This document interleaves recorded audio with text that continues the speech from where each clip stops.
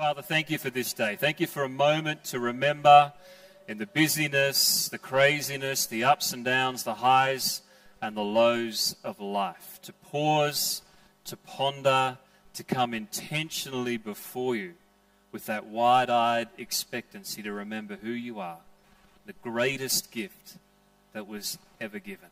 We pray, Lord, as we turn to your scriptures this morning, speak to our hearts, encourage us, open our eyes to see afresh the glorious, wondrous reality of who you are and all you've done, we pray. In Jesus' mighty and wonderful name. Amen. Let's read from the Gospel of Luke, Luke's account, chapter 1, verse 26. It says the following. In the 6th month, the angel Gabriel was sent from God to a city of Galilee named Nazareth, to a virgin betrothed to a man whose name was Joseph, of the house of David. The virgin's name was Mary, and he came to her and said, "Greetings, O favored one, the Lord is with you." But Mary was greatly troubled at the saying and trying to discern what sort of a greeting this might be. The angel said to her, "Do not be afraid, Mary, for you have found favor with God. And behold, you will conceive in your womb and bear a son. You shall call his name Jesus. He will be great and be called the Son of the Most High. And the Lord God will give to him the throne of his father David. He will reign over the house of Jacob forever, and of his kingdom there will be no end." This is the word of the Lord. Now, there is much in this passage. There is much in this time of year that we remember to mark Christ's birth that we could focus upon. But there's really 3 words, and I want you to look at them with me in this proclamation of the angel Gabriel to Mary concerning Jesus. Verse 32 says this, "And the Lord God will give to him the throne of his father David." Second word, and he will reign over the house of Jacob forever. These are not trick questions, do not worry. And of his kingdom there will be no end. We have a throne and a reign and a kingdom. I want to focus this morning, if you want a title, I've taken the title of the wise men as they came to seek out the baby Jesus. And they asked King Herod, they said, "Where is the one born king?"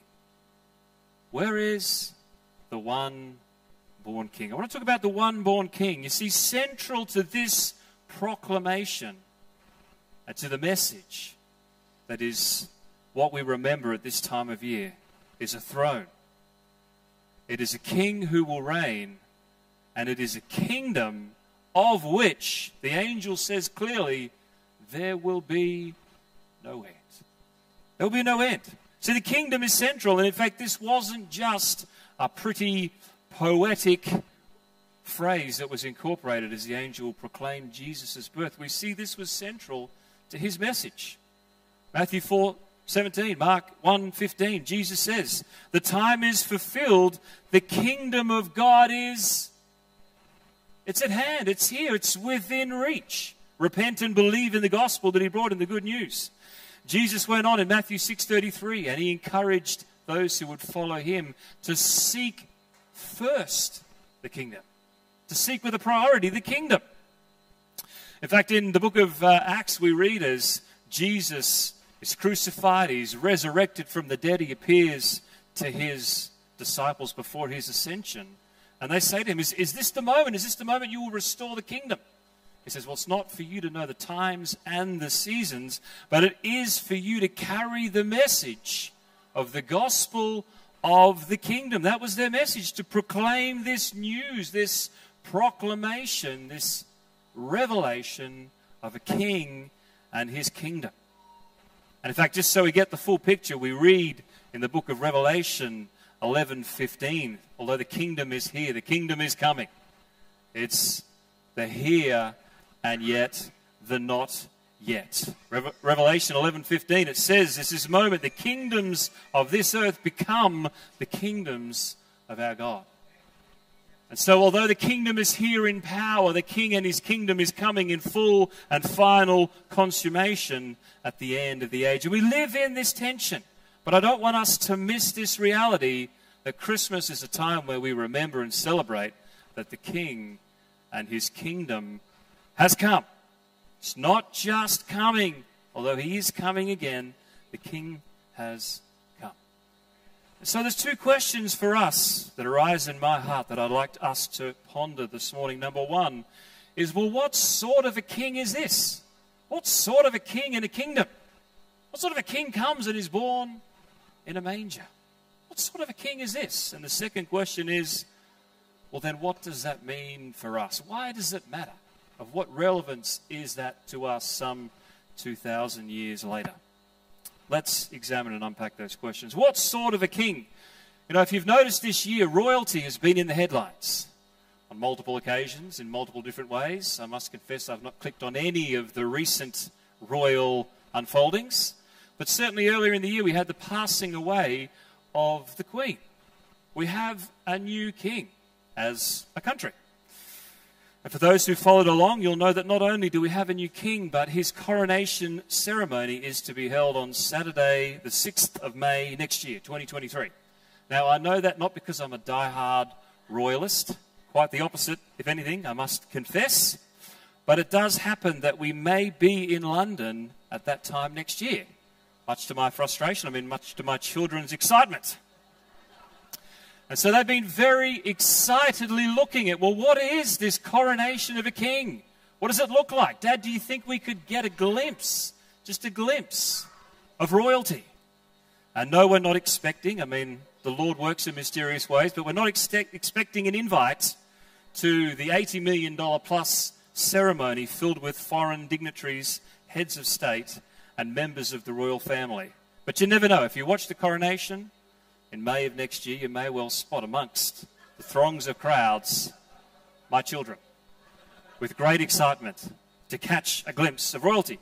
But that seems right, doesn't it? It seems right. There's a celebratory nature to royalty. There's a grandeur, there's a pomp, there's a ceremony, there's the world's dignitaries gathered together to honor and celebrate the coming or the arrival of a king.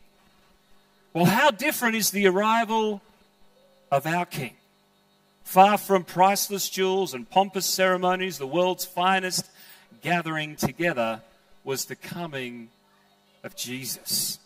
What a picture, this joy of new birth, the wonder, undoubtedly, the fulfillment of a promise, not just to Mary, but to a people eagerly waiting with expectant hearts, the coming of a Messiah.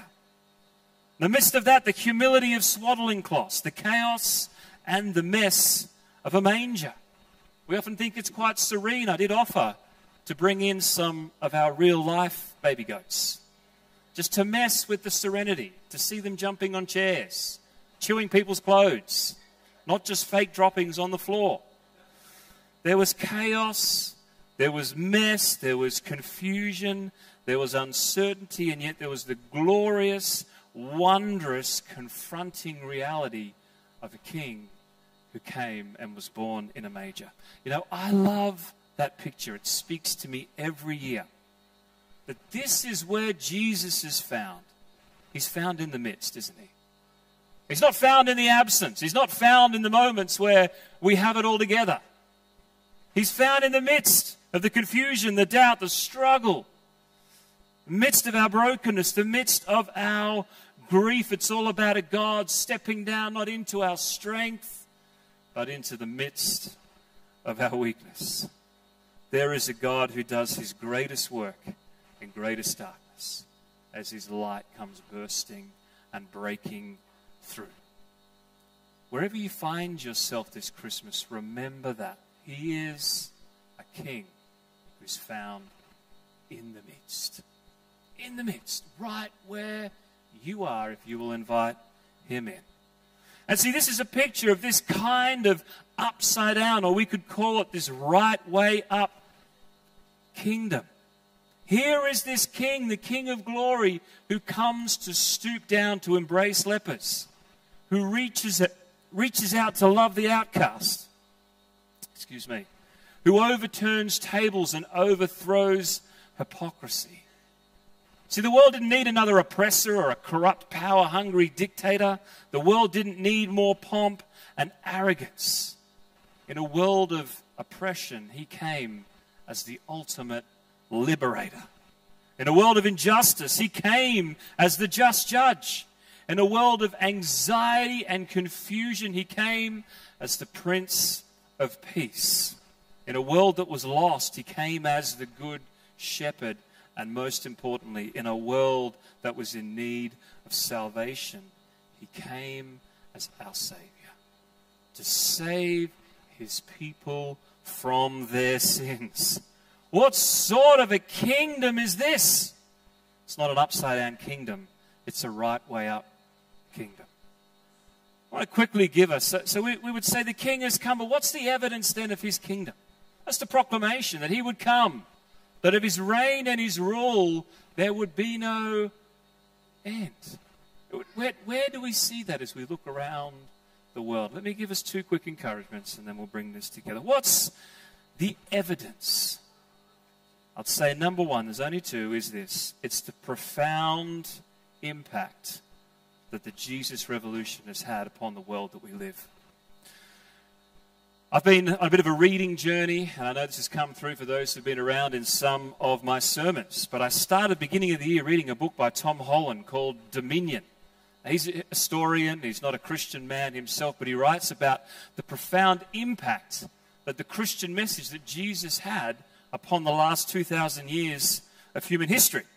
I then got a bit excited and went from there to the writings of a guy by the name of John Dixon, Rodney Stark, D.B. Hart, and recently read a great book, probably a little more approachable than Tom Holland's, by a gentleman whose name is Glenn Scrivener, called The Air We Breathe.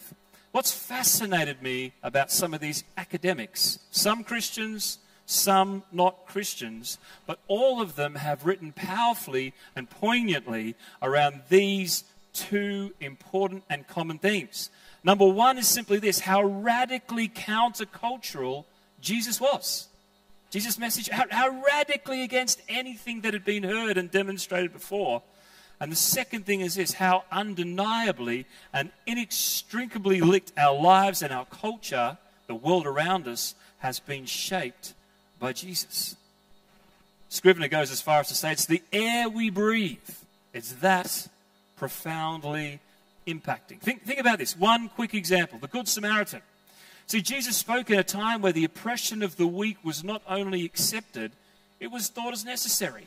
Survival of the fittest. That's the way life works. The strong should and must dominate the weak. In the midst of that scenario, Jesus tells this picture about how to truly love people. The Good Samaritan, a parable we're familiar of. And the message of that is not that we need to be stronger, not that we need to be wiser. The strongest wins, the wisest win. No, it was a call to a great life of love. The greatest is him who loves the most. He makes a virtue out of love, compassion, and kindness, not just of those close to us, but as he proclaims of those who were our enemies. And he lived it, didn't he? He's there on the cross, crucified. And what does he do? He looks down and he says, Father, forgive them. Forgive them. They do not know what they're doing. So Scrivener goes as far as to say this. He says, when it comes to of all the modern values that we hold dear, freedom, equality, dignity, inherent worth, you simply cannot arrive at any of these from any other means than via the Jesus revolution. He turned on its head what it means to be human. And of course, we're in an interesting experiment at the moment as we try and hold on to these values. But we remove the scaffolding from which they are built upon. One more quote. Sarah McLachlan says this. She says, to our 21st century Western ears, love across racial and cultural difference, the equality of men and women, the idea that the poor, oppressed and marginalized can make moral claims on the strong, rich and powerful, they sound like basic moral common sense. But they're not. These truths have come to us from Christianity. Rip that foundation out and you won't uncover a better basis for human equality and rights. You'll uncover an abyss that cannot even tell you what a human being is. Even the terms men and women become not more meaningful, but meaningless. But more than just a kingdom of principles, this Jesus revolution has fundamentally changed modern history. Not only has it profoundly shaped cultures, this is a king and a kingdom of power that has powerfully saved and changed and transformed lives. In Matthew 12 and Luke 11, Jesus, as he's accused of performing his miracles by the power of Satan, he said, no, that's not what's happening at all. He's saying, this, what you're seeing, what I'm demonstrating is evidence that the kingdom of God has come near. This is the kingdom. People being set free, people being delivered, people being raised from the dead. As John the Baptist is in prison in his moment of discouragement, his disciples come and say, Jesus, are you the one? He says, go and tell John what you've seen and heard. The blind receive their sight, the lame walk, the lepers are cleansed, the deaf hear, the dead are raised up, and the poor have good news preached to them. It's not a kingdom of principles only, it's a kingdom of power, where the gospel's preached, where the lepers walk, where the blind see. And we have 2,000 years of history that contain the demonstration of this king who saves, who heals, who delivers, who sets free. For those who were around just a few weeks ago, we shared some testimonies. This is not just history. This is in our midst this very year. A king and a kingdom who saved dozens of people going through the baptismal waters, putting their faith in the Lord Jesus Christ. People healed from long-term affliction and disease. People restored. People comforted in the midst of their sorrow and their struggles. This is the King and his kingdom. We get the worship team back up.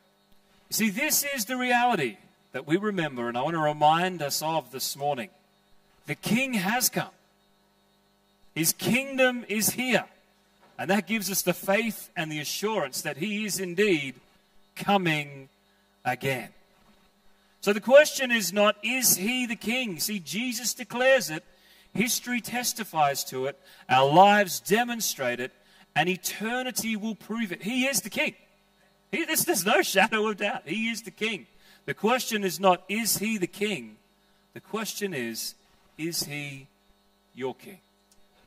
Is he your king? For those of us who would say yes, this is a moment to remember, to savor, to thankfully and joyfully proclaim that a new reign has begun, a new authority, a kingdom that undoes the works of darkness, a king who came to save his people from their sins. For those of us here this morning, perhaps there's some who would not answer yes. The opportunity remains for us. There will always be some, like Herod, who seek to destroy Jesus. He's a threat. He's always a threat to the pride of human heart, the human heart. There will always be some, like the mocking crowds who sought only to ridicule Jesus. But there will always be some, like the shepherds and the wise men, who saw the signs, who sought him out, this king that was born, that they might bow down before him, recognizing and worshiping him for who he is. He is the one who was born king. Is he your king this Christmas? Let's pray. Father, we're so grateful for this kingdom, for a king who came, establishing his rule and reign, proclaiming amongst his people, the kingdom is here, demonstrating and declaring who you are by dying on the cross and rising again, accomplishing the mission to save, to rescue, and redeem a people for your own possession. Father, I pray that for those of us who know you, that our hearts afresh this day would rejoice in that reality of Jesus, the King of Kings. And for those of us here this morning who are far away, that through your loving, gracious, compassionate arms, you would reach out and draw them to yourselves. I pray for any others, Lord, who perhaps never considered the true reality of who you are. Would this be a day where eyes are open, where ears are attuned, where hearts are awakened, where souls, as you're exalted, are drawn to you, the living, glorious one. May you be our King this Christmas and every day. And may, as you taught us to pray, we with eager anticipation, with joyful proclamation, pray that prayer you taught us to pray, that your kingdom would come and your will would be done here and now, we pray in Jesus' name. Amen.